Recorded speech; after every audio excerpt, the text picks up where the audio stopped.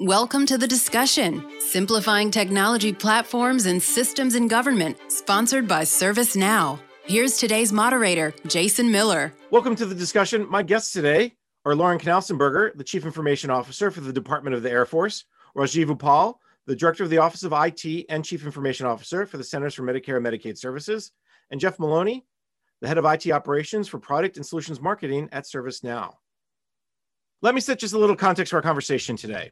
The COVID-19 pandemic didn't invent the idea that anyone could be a coder, but over the last year, many recognized that introducing new and urgent capabilities or expanding existing ones was much easier when they didn't have to know how to code. The concept of low-code or no-code development spurred digitization efforts across the government and the world. Gartner, the market research company, projects that the total low-code development technology market will reach almost $14 billion in 2021, up almost 23% from 2020.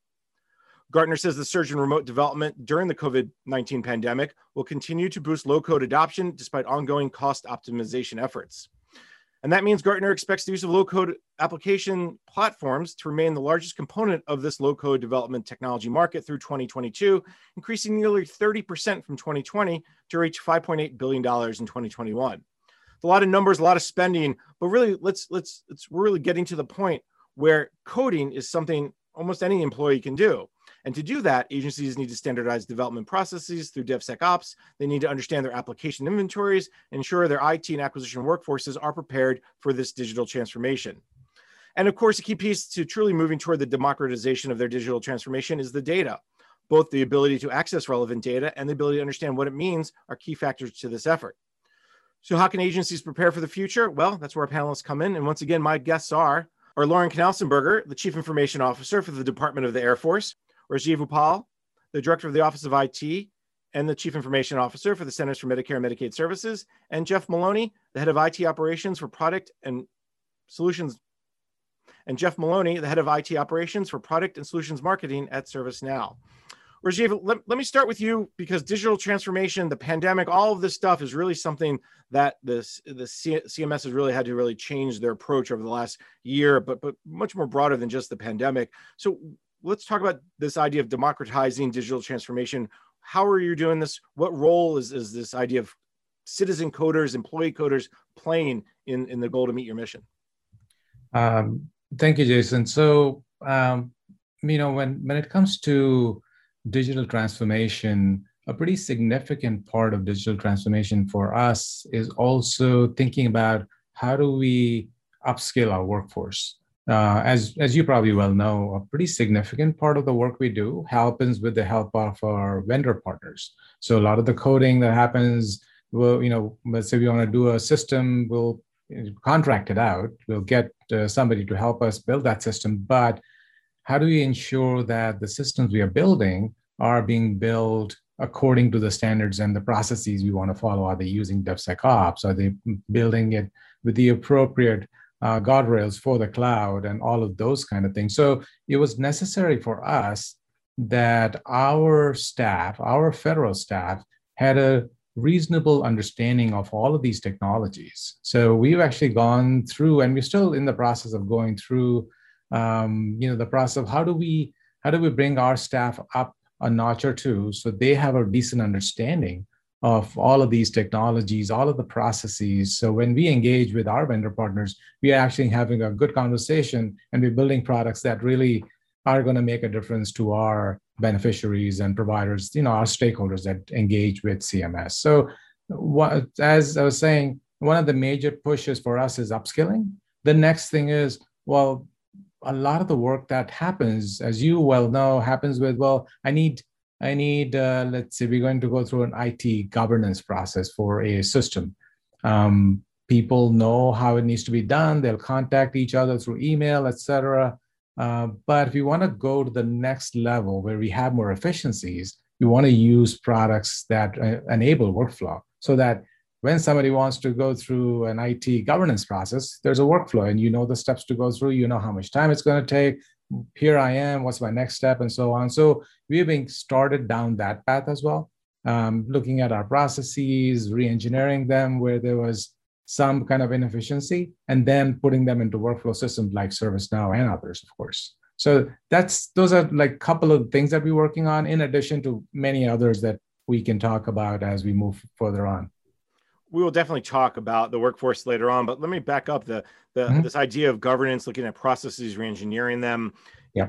Is the idea behind that basically to understand how they work today, how you can improve them, and where this idea of democratization, this low code, no code approach can fit in?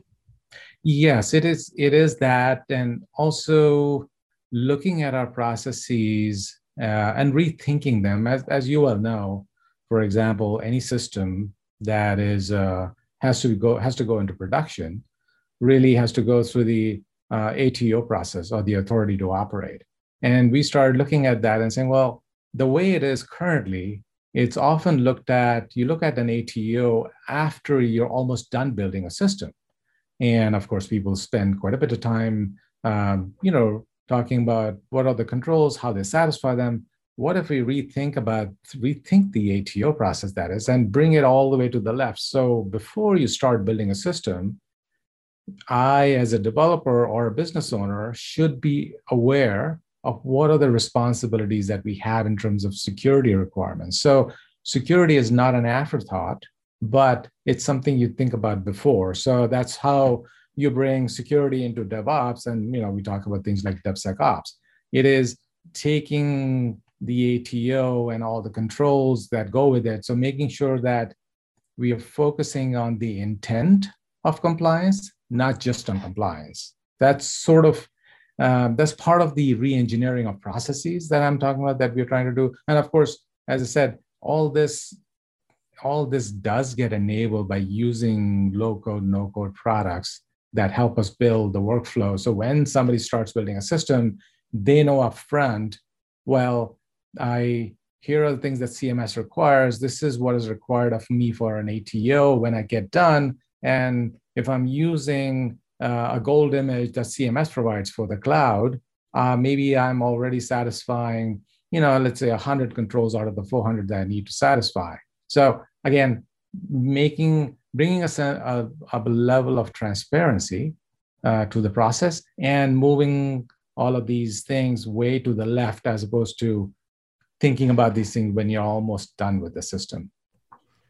Lauren, what Rajiv said, I hear a lot of the Air Force has been doing that for the last few years. I know we recently talked with your folks in Platform One and Cloud One, Nick Shalon, regarding the efforts there. Walk me through the democratization, digital transformation effort that the Air Force is going through, and where are you at today?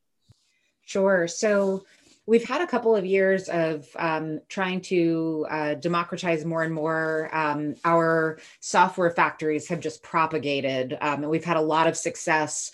At this point, though, we're almost starting to say, okay, we have so many different software factories that we almost have to kind of reel it in a little bit and give more guidance and governance around what types of tools we're using for what. And also, if you have different teams working similar problems or similar problem areas in an area of declining spend, how do you prioritize? So we're kind of on the other end of democratization, where we're maybe bringing in a little more rigorous form of government in some ways. But the idea is still to democratize, but to do it in a slightly more disciplined way. So a lot of times folks were using no code, low code solutions because we didn't buy a commercial product that they needed, and so doing a better job of understanding what are the end users' needs, and then not having to accredit those things over and over again, deploying them into Cloud One. And we are working now on just creating a more robust, I'll say, service catalog, more of a Netflix model service catalog, where you can say, okay, this is the product I need, and this is the plan that I need, and keep it very simple enough for, your average airman, your average consumer to go in and say, okay, well, I need my Netflix on 4 screens, so I'm going to go with this model. Or I'm more comfortable with this lower cost, and so I'm going to go with the baseline version. And so we're hoping that will make it easier for people to adopt commercial tools first, and then to look at developing their own solutions where maybe we shouldn't be already relying on the commercial world. And then we also have to make sure that, there are some places where we want airmen to solve their own problem right there at the pointy end of the spear. There are other places where we want an established software factory with a lot of domain knowledge, so to speak, to be working with the warfighters to develop software that is going to be used by a larger number of people. And so we're also looking at kind of giving better guidance around what is the sorting hat? How do I look at something and very easily tell, do I need a commercial solution? Do I need to work with a software factory? Or is this a really great place for me to be using low code, no code? And at that point, really establishing, if I'm Airman Joe, Airman Jane, and I want to begin coding, there are a couple of places I can go today. And some people know exactly how it works. Some people have, the Marauders map, since I guess we're on a Harry Potter analogy kick today already with the sorting hat. And they can find exactly what they need because they're linked in with the community, but not everyone is clued on where it is. And that also kind of brings back that service catalog, concept, the 21st century IT store of sorts, where everybody knows where to go. They can see by category of solution what they need, and they can get access to it easily.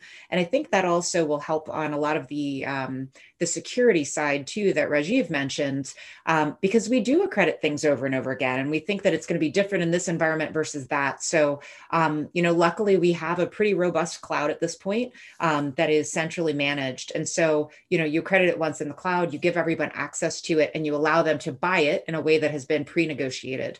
And that just solves a lot of problems. So with us, we're democratizing sometimes by just giving people access to what they need, and sometimes by reeling it in a little bit and saying, okay, what you think you need in this case isn't what you might need. And so let's help you to determine better what will actually meet your requirements. A bit like Steve Jobs with the iPhone. If he said, hey guys, what do you need? We never would have come up with the iPhone. Luckily, Steve Jobs, was a visionary and was able to give us something beyond our imagination. So we're working with our commercial partners every day to make sure that we are not stuck within the confines of only what we can imagine today. I'm glad you brought up the Harry Potter reference, because I was about to, and I would have felt weird because I'm the only one in the world who hasn't read the books or seen the movies, and my family reminds me of that every day. But talk a little bit about this idea of reeling in the software factories a little bit, this idea of ensuring that there's a prioritization and ensuring that obviously we're not, quote unquote, willy-nilly. So how are you doing that? So right now we're working on so we have some memos that will go out soon that establish a number of different enterprise solutions for enterprise cloud, as well as for the DevSecOps platforms. And so bringing people into common platforms, that's one. Two, asking all of our software factories to join our community of practice. Some are in, some are probably completely unaware. And to basically say through a data call of sorts, we are a software factory, for instance, like Kessel Run, and we focus on the Air Operations Center. We are Space Camp. We focus on providing space capability to Space Force. We are Bespin. We are focused on the business systems enterprise. We are Tesseract. We are focused on the logistics enterprise. And then you have all sorts of different people that are hitting different parts of those things around, nibbling at the edges. Some of them are working really well together naturally, but we found out last year that we had 10 different flight scheduling apps that were all in progress. You find out other times where, there's someone who has been passionately working nights, weekends away from family because they needed a capability, and they were, willing to bleed for their unit. And then, either one of two things happens. Either someone in another unit has already built that and they could be leveraging it and not giving up that time, or they leave the unit and there's nobody in the unit that can maintain that code. And so another thing that we're doing is through a group called Airmen Coders. We're bringing all of those lay coders together too, and those smaller software factories, and really working in a more inner source manner, sometimes even committing to the open source community a lot through Platform One, actually. And that's allowing people to naturally find each other and naturally get help. And then, if something exists, I can just pull it, I can see it in the repo, and I can find other people who maybe when I leave my unit, there's someone at another unit who's already using the app that can help maintain the code, or just another airman can help maintain the code over time. And then, the day that it stops being maintained is the day that it's probably no longer relevant because no one's in there helping to keep it up in that inner source collaboration model. So that's really what I mean by reel it in. It's not to stop innovation in any way, but it's to help people do it with other innovators, because that's how we're really going to get velocity. I think the success the Air Force has had, no one thought you were going to stop it. But I think, yes, putting some rigor around it to ensure that you not have 10 different flight applications is key. Jeff, jump in and react a little bit to what you heard from Rajiv and Lauren, two maybe different perspectives, but heading down the same highway. Yeah. And thanks, Jason. And it's a good conversation. It's exactly what we see in our markets. What we see as a major uptick in these low code and no code type capabilities and requests on our ServiceNow platform. And we have our creator workflows that helps manage all of that. So to Rajiv's point is we see a lot of these low code, no code type capabilities or solutions really supporting various processes or workflows. And they can be something as simple as just a basic approval workflow that we used to do manual. So we're helping scale some of the efforts by putting in the workflows and the processes on our low and no code capabilities. But as Lauren points out, we still have these, call them software factories, call them more maybe professional development environments that happen off our platform. But we need to keep the governance and guardrails that IT really can put structure around an agency or an organization. We need to have those guardrails and support the software factories and the speed that they require, the reason that they're there, but put them in the right governance model that we as IT have, as both Rajiv and Lauren pointed out, for things like security. And Rajiv mentioned shifting left, right? So we see the need to understand security and vulnerability and risk early on in those coding cycle, whether it's a low code aspect or more of the professional development software type aspects, in order to support improper activities or code going into our production environments, whether they're in the cloud or whether in an on-premise environment. So that shift left is key to us as well, where we're putting those right guardrails and config files in policy engines up front to help the team scale and get what they need to deliver in the production environments, whether it's through low code, just basic processes and workflows, or more of those sophisticated software factories, as Lauren points out, as maybe creating something bigger like a digital product for an agency or an organization. Jeff, we're going to jump to break in just a second, but do you get a sense that the governance piece is kind of seems to come second, and the excitement over, oh, we can do this, we can build it, I can meet a need this quickly, that comes first? I mean, similar to what maybe the Air Force has experienced. Again, Lauren, I'm not going to pick on you, but the 10 flight applications, right? Flight schedule applications.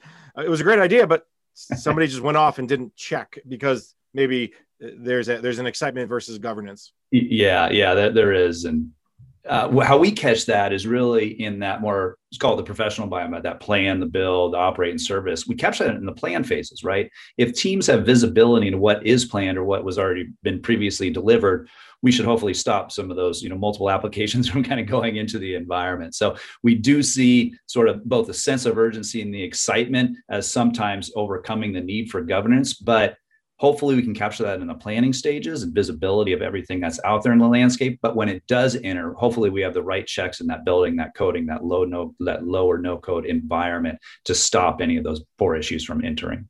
And again, it's probably not the end of the world to clean it up. I mean, we're not talking about like we talked about cloud sprawl, and in the past we've talked about other kinds of sprawl, data center sprawl. It's a lot different with low code and no code. I can only imagine. Lauren, you'll tell me if I'm wrong on that one, right? Oh, of course. I just wanted to add one comment, and that is that, some of the sprawl, so to speak, is actually kind of good and healthy and needed, because, even with the 10 flight apps, that was 10 teams actually that were learning to code for the first time and had a really great use case that they were passionate about. And so I think to some extent, it's worth it for education if you're doing this for low dollars. We're talking low investment. And some teams, quite frankly, may continue to develop and try things for education. And we may end up using the things that they develop as prototypes for future things that we develop more professionally through our formal software factories. So there is definite benefit to be gained at that. And I think that the, winning is when you can find that right balance in a resource constrained environment where everything that you're doing is adding a lot of value. Yeah. All right, let's take a quick break. Rajiv, we're going to hold up. We're going to take a quick break. When we come back, we'll catch back up with you. You're listening to the panel discussion, Simplifying Technology Platforms and Systems in Government, sponsored by ServiceNow on Federal News Network. This past year saw the digitization of government service massively accelerated. The goal of digital transformation is deliver intuitive, efficient, and secure services to employees and citizens. ServiceNow delivers cloud-based service management and operations solutions built on the Now platform. ServiceNow helps federal IT leaders gain greater visibility into systems and data to reimagine work within their agency, foster best practices, and develop a faster, better way to achieve their mission. Learn more. Visit servicenow.com. Welcome back. You're listening to the panel discussion, Simplifying Technology Platforms and Systems in Government, sponsored by ServiceNow on Federal News Network. I'm your host, Jason Miller. My guests today are Lauren Knausenberger, the Chief Information Officer for the Department of the Air Force, Rajiv Upal, the Director of the Office of IT and CIO for the Centers for Medicare and Medicaid Services, and Jeff Maloney, the Head of IT Operations for Product and Solutions Marketing at ServiceNow. Rajiv, in the last segment, we were talking a little bit about this idea of governance and ensuring that there's not, if you will, low code, no code sprawl, if you will. Walk me through a little bit how CMS is ensuring that you're not to the point where it's too many things are happening and there's not enough, if you will, control, but you're also not, if you will, suppressing innovation. Yeah, great question. Thanks, Jason. In the last segment, as Lauren was talking about, how do you reel things in? So one of the things that we are trying and piloting is we created it's a group of folks that we have called navigators, and what their job really is that when people come to the Office of Information Technology saying, "Hey, we want to build this system," because for most IT systems that are getting built at CMS, they need to go through a governance and an intake process, and when they come in. So we know at that point, this is what they're about to do, and these are the set of technologies they're going to use. That's the path they're going to go down. That's where we are trying to see if we can engage the navigators in helping this team choose the best platforms, the best technologies, whatever it might be. Sometimes they're doing, let's say, a lift. They're going to migrate to the cloud, and how do you migrate to the cloud? It could be a simple lift and shift, that is. Or there's various levels of, re-architecture and then migration to the cloud. So helping them figure all those things out. So that's something that we are trying, because it helps not just in that case, but there are many other cases when we have pockets within CMS. They're saying, well, we'd like to use, for example, artificial intelligence to try out on this application. Like, let's say, how do we help process public comments for rulemaking? Can we use AI for that? So our goal here again is, if we have this group of people who have enough of a knowledge base, it's not just the people knowledge, they of course would have to use systems also that contain that knowledge, but they can help navigate all the folks who are trying to build systems, helping them pick the best technologies and architectures, et cetera, as we move forward. So that's one of the ways that we help. We're trying to see if that's going to work in the long term and how that goes forward. So that's one of the things I'm doing. And the other thing I just wanted to comment, as we talked about low code, no code, and using workflows for governance, one of the driving factors. So there were really two reasons why we went down that road. Of course, one, we talked about that we want to have a structured way of moving through a certain set of steps for governance. But even just as important is when you have a workflow system, it enables us to capture data. So when somebody is building a system and let's say they have to go through the 508 compliance process or some other compliance process, the ATO process, for example, when we have the workflow systems, it helps us capture data. So when somebody came in, let's say for 508 compliance, did they get it done in 2 weeks, a day, or 2 days? Capturing that data is really valuable, because then we can go back and see where are the bottlenecks in our processes and how do we need to modify our system. So I think it's a combination of, yes, of course, we don't have to do a lot of coding to set up processes, but beyond that, it also helps us to constantly evaluate how we are doing on our processes and re-engineer them and rejigger them. Roughly how many navigators you have? Give me just a little bit more background. It's my guess is we are somewhere in the neighborhood of about 10 to 15 people, on various different aspects. There are some folks who are focused on the cloud. There are other folks on AI and product management, human-centered design. And so it's kind of spread across various things that they specialize in. Okay. No, it's great. It's a great idea. I think it's something that a lot of agencies could benefit from, or at least maybe copy from you all if you have some success with it. I think one of the keys, and I think Rajiv hit upon it, is this idea that you got to know what you have, you got to know what's being worked on, and you got to know what shape it's in. And I think this comes back to understanding the software, the inventory, and then also, how do we rationalize the number of applications? So I'll just open it up to the group a little bit. Is that something that you all are in the middle of, have started? Jeff, are you seeing this from customers that's a starting point to get toward a low code, no code platform, or is it all happening in parallel? Yeah, we see it really all happening in parallel. So, and I'll discuss Rajiv's point about that demand management, that intake, which is a big part of this app economy that we're living in.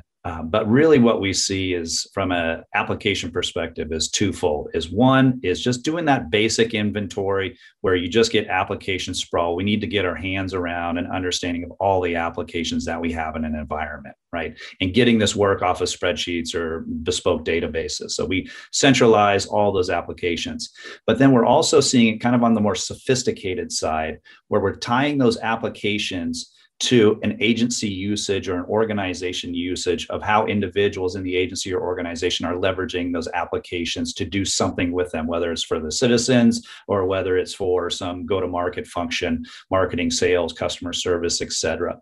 But not only do we tie those business aspects to the applications, we're also tying the infrastructure and operations aspect to those applications as well. So when you need to perform some sort of action, as Rajiv said, sort of move things in a cloud, how does that manage or manipulate the technology aspects of those applications? So we do basic inventory management to manage application economy, and then we do more sophisticated aspects to understand how those apps are impacting an organization or the agencies, and also from a technology perspective, the decisions you need to make in IoT, or information and operations, how those technology decisions are going to impact your application landscape. Yeah, I'll jump in on this one too. So we've actually done a lot of pretty good analysis on what we have, but I think historically across the Department of Air Force and Department of Defense in general, there's been more of a lift and shift kind of strategy in place. Hey, today I have 400 logistics applications. Let me kind of pare them down and I'll create maybe 10 logistics applications, or I'll merge a couple of them into my existing.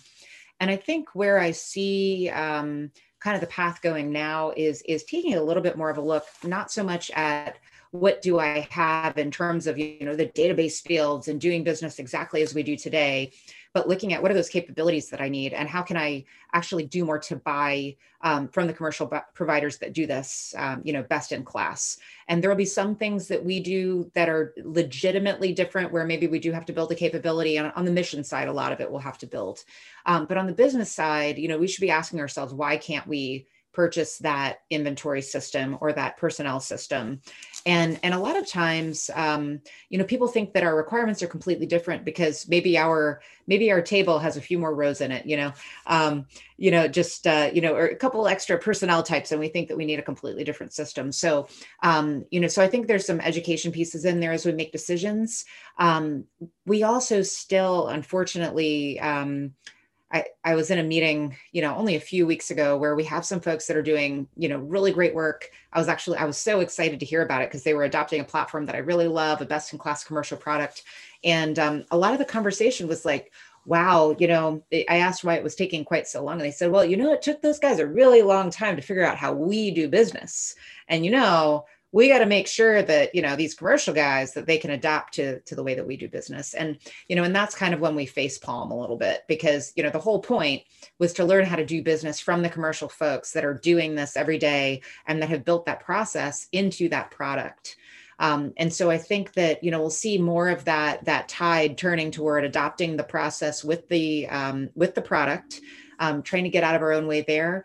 And then, I think we have a lot of work that we can do on the mission side, honestly, where, we have a lot of disparate systems, even disparate networks that probably, over time we can start to deliver some really great capability with a great user experience, and have our warfighters being able to work a little bit smarter on certain things, rather than having to, work quite so hard with a lot of manual process today. So definitely a lot of opportunity for growth in this area.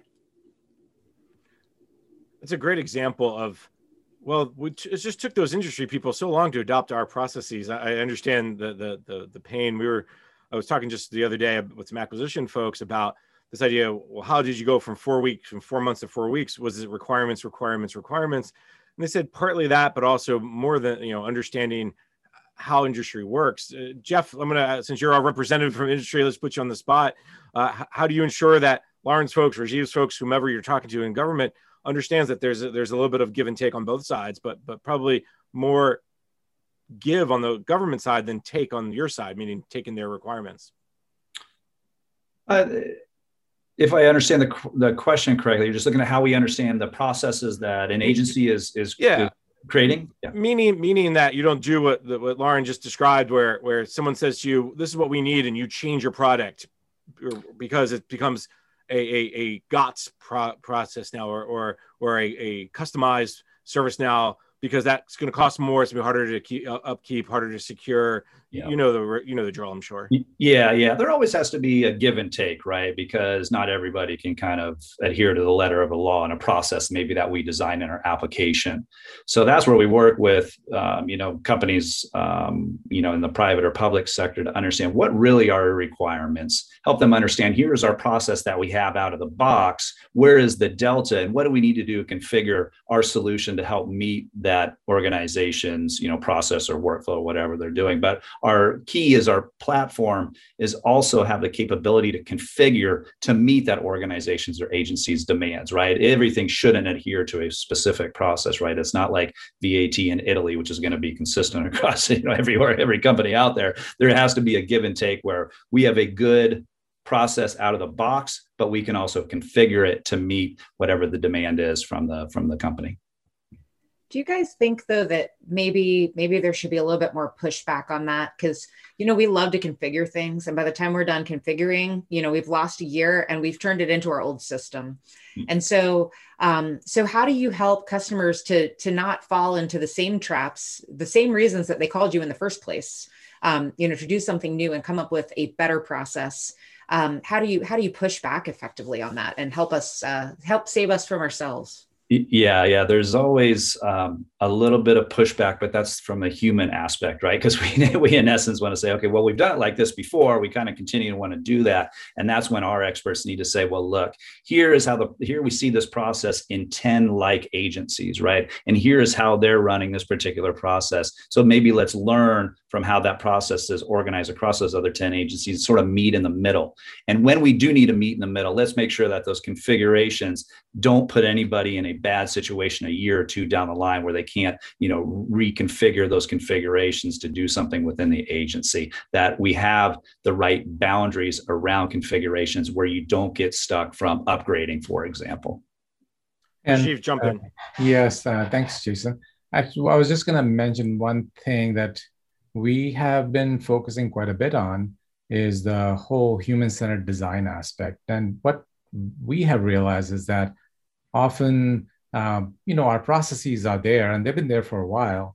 But when you start looking at them using some of the tools and techniques that human-centered design brings in, once our staff gets educated on that and we start to go and talk to our customers, and when I talk about customers, some of our customers, for CMS, obviously is our beneficiaries, the American citizens and the providers. Of course, going and talking to them, understanding their pain points is very important. But if I'm looking at the Office of Information Technology, often our customers are internal CMS components. But it's just as equally important that we go talk to them, see what their pain points are, and understanding those pain points. And then after you understand those pain points, to look at our processes and see, okay, are the processes that we have today truly addressing the pain points our customers have? And that's actually been a major shift in the way we do things and the way that has helped us change our processes.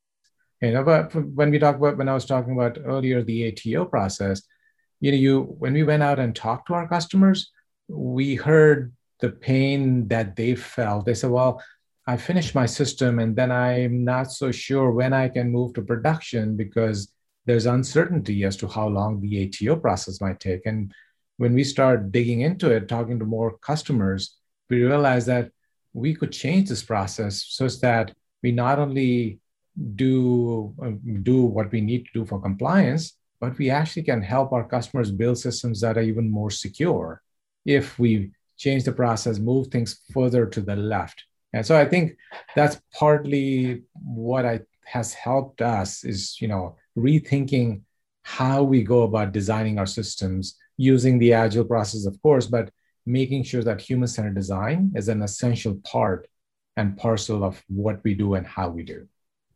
All right, I'm going to ask everyone to hold up because I think that is a great segue for the next segment when we jump knee deep into the discussion around DevSecOps. Rajiv, you teed us up perfectly. So let's take a quick break. When we come back, we can continue our conversation. You're listening to the panel discussion, Simplifying Technology Platforms and Systems in Government, sponsored by ServiceNow on Federal News Network. This past year saw the digitization of government service massively accelerated. The goal of digital transformation is deliver intuitive, efficient, and secure services to employees and citizens. ServiceNow delivers cloud-based service management and operations solutions built on the Now platform. ServiceNow helps federal IT leaders gain greater visibility into systems and data to reimagine work within their agency, foster best practices, and develop a faster, better way to achieve their mission. Learn more. Visit servicenow.com.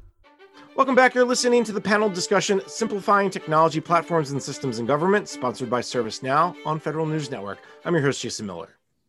My guests today are Lauren Knausenberger, the Chief Information Officer for the Department of the Air Force, Rajiv Uppal, the Director of the Office of IT and CIO for the Centers for Medicare and Medicaid Services, and Jeff Maloney, the Head of IT Operations for Product and Solutions Marketing at ServiceNow.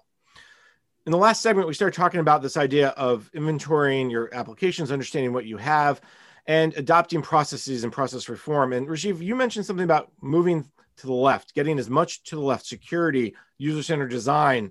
And a lot of that just talks to me about DevSecOps and this push that we've seen over the last few years. So let me start actually with Lauren on this one, because the Air Force has been really a leader in DevSecOps. Where are you today with it? What are the benefits you're seeing? And how does this kind of fit into this low code, no code discussion? Absolutely. So yes, DevSecOps is definitely, taken off in the Air Force. I mentioned earlier, kind of the proliferation of software factories, and got to give Kessel Run a lot of credit for kind of starting that revolution. And of course, I'm here from the Millennium Falcon today, of course, well related to our Kessel Run brethren. But really, Kessel Run was the original continuous ATO, the whole bake security in from the beginning, so that by the time you have developed the software and put it through the CI/CD pipeline, which is also kind of a household word now in the Air Force, amazingly, that you are ready for that code to go into production. And really, we've just gone up from there. So we have Kessel Run continuing to add value, all over the world for our warfighters. And then Platform One has been a huge add, because now any development team can pretty much show up to Platform One, and they have a few different business models depending on how much help the team wants and just kind of how different their requirements might be. But we can have a development team show up. They can onboard into Platform One, and within a couple of weeks, they can be pushing their first application to a production environment with an ATO. And in government, that's really huge. Actually, not in government, that's even huge. We've had corporations kind of say, hey, this is so inspiring. If the biggest bureaucracy in the world can do it, then so can we. I'm telling my CIO, darn it, we need to be like the Air Force. And so that's all just incredible. And a lot of it is tying together, we're mostly using open source products in our platforms as much as we can. But we also have some really incredible commercial partners that are helping us to integrate, helping us to build new code every day.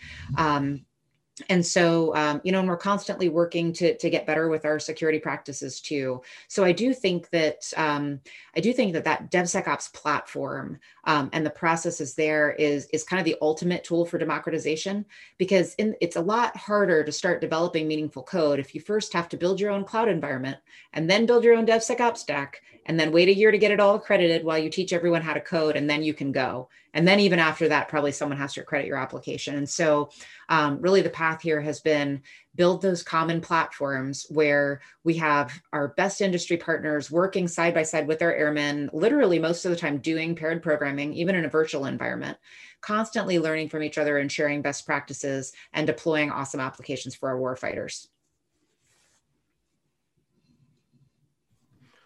Rajiv, talk a little bit about where CMS is with DevSecOps. I know it's never beginning, middle, or end, but are you starting to use it more? Because I know, like SSA, CMS has had the reputation or the perception that you did a lot of stuff in-house and it was all mainframe or legacy. I think that's changed, but tell us how it's changed. Yeah, thank you, Jason. Yes, it's definitely changing quite a bit. And to your point, we have legacy applications we are in the process of migrating to the cloud, and we are actually following, as Lauren was saying, the Air Force's lead. We are just with creating systems like Platform One and the DevSecOps, so that we don't have people going off. They're building their own DevSecOps and building their pipelines, all of that stuff. We want people to focus on their applications as opposed to focusing on the infrastructure. It also helps us reduce just the, if you get a new commercial vendor partner to come help us build a system, if they build their own infrastructure and then build the application, you now end up with, proliferation of many different kinds of infrastructure, and you don't want that either. So we are actually following very much in the same path as the Air Force is. So thank you very much, Lauren. You guys have done an awesome job. Thanks, Rajiv. Rajiv, real quick, do you get a sense of, are you 10% of your applications are being put through the CI/CD pipeline, 40%, 100%? Do you get a sense yet? I think we are about on the lower end right now, but there's a fairly significant uptick and on people moving in that direction. Just in the past year or so, we've moved close to about anywhere between 50 and 60 applications to the cloud. So there's a significant number of applications moving, and they're now all wanting the same thing. They want us to put together the infrastructure for them so they don't have to build those things again and again. So I think we have a pretty significant momentum on our side.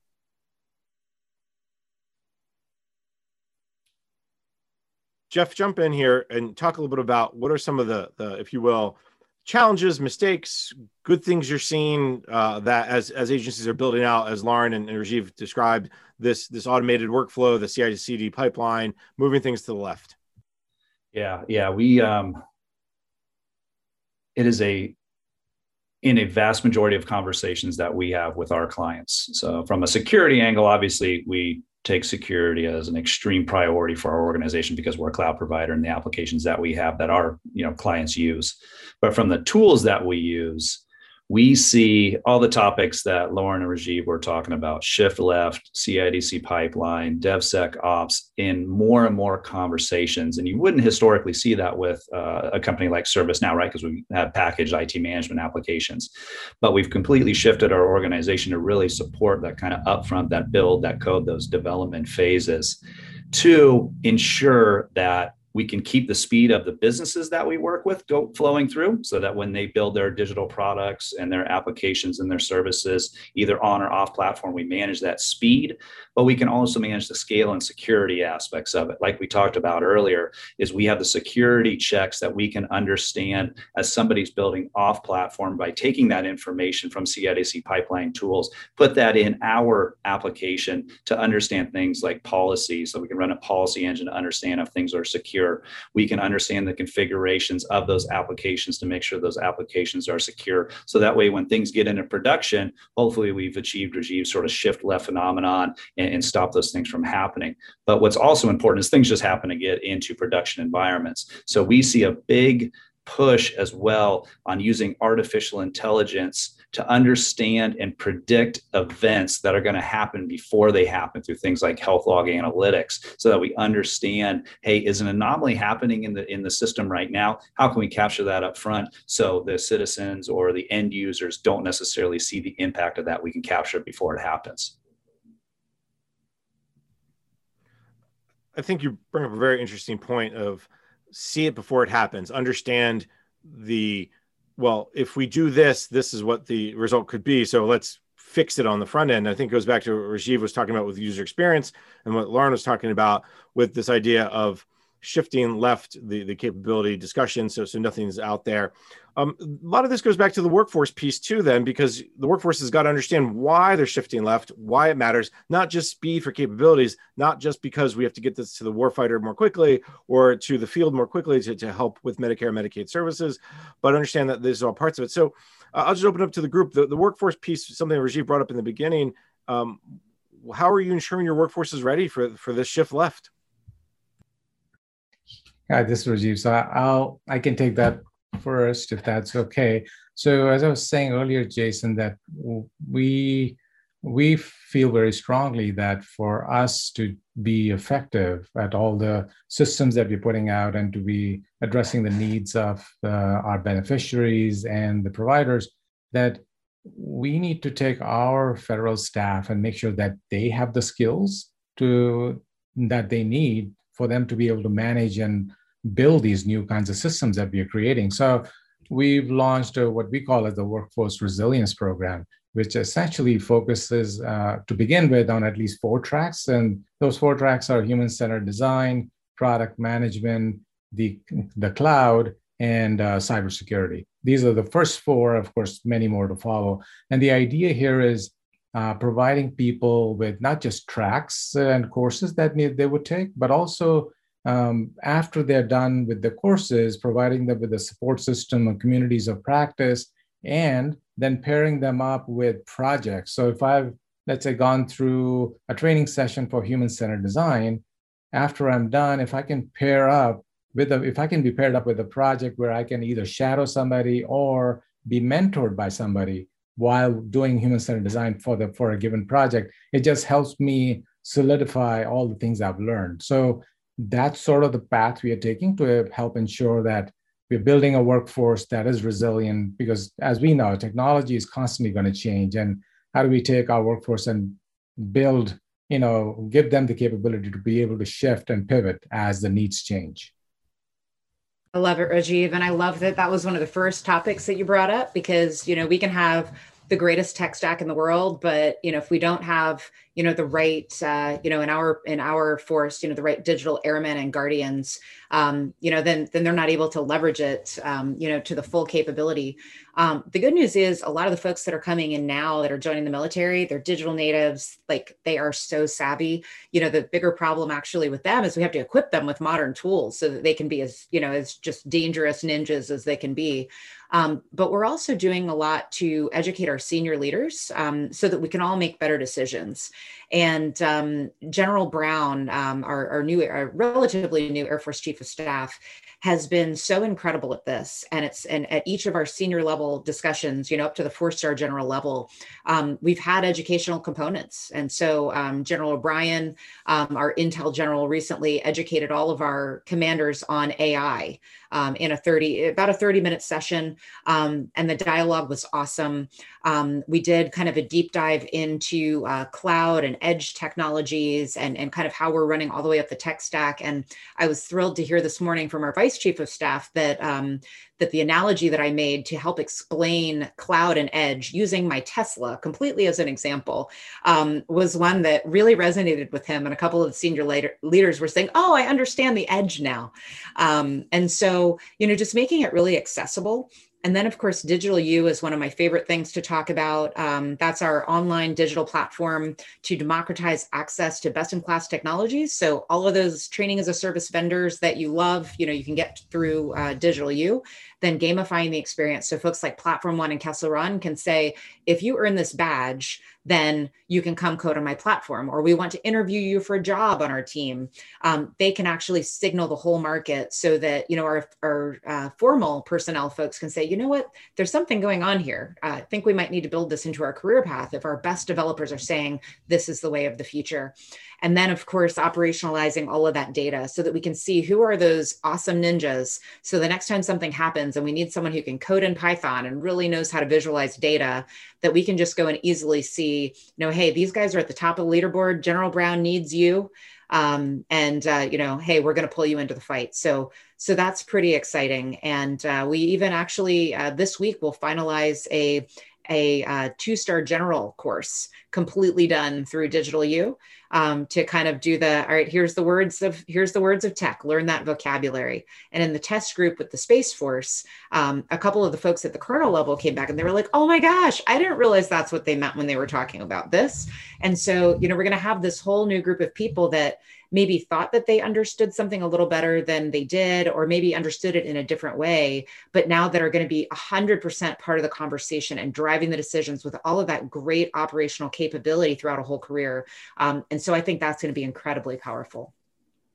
Yeah, Lauren, it's Jeff. I love how you're kind of equaling the playing field these days with people that know technology and that sort of raised in technology, maybe those that aren't. We do a lot of those capabilities at ServiceNow through a consistent program we call Now Create. So, for example, what our teams leverage to go help implement at organizations, they have the same education and learning that our partners have around the world that help deliver our solutions on our behalf, and have the same education and learning that your organizations and agencies can have and all of our clients have access to. So we, in essence, level the playing field for our internal folks, our partners and resellers, as well as our clients that use our software. And so it goes back to the earlier conversation we asked hey, how do we know we're doing the right processes during an implementation, right? We have a lot of that out of the box. But when we do need to do those configurations, now our organizations have access to understand how to properly create those configurations within the system. So that way, when we do upgrades later on down the line, everything is all fantastic. So it's great that you're doing that from an education perspective, similar to how we're doing it from an education perspective.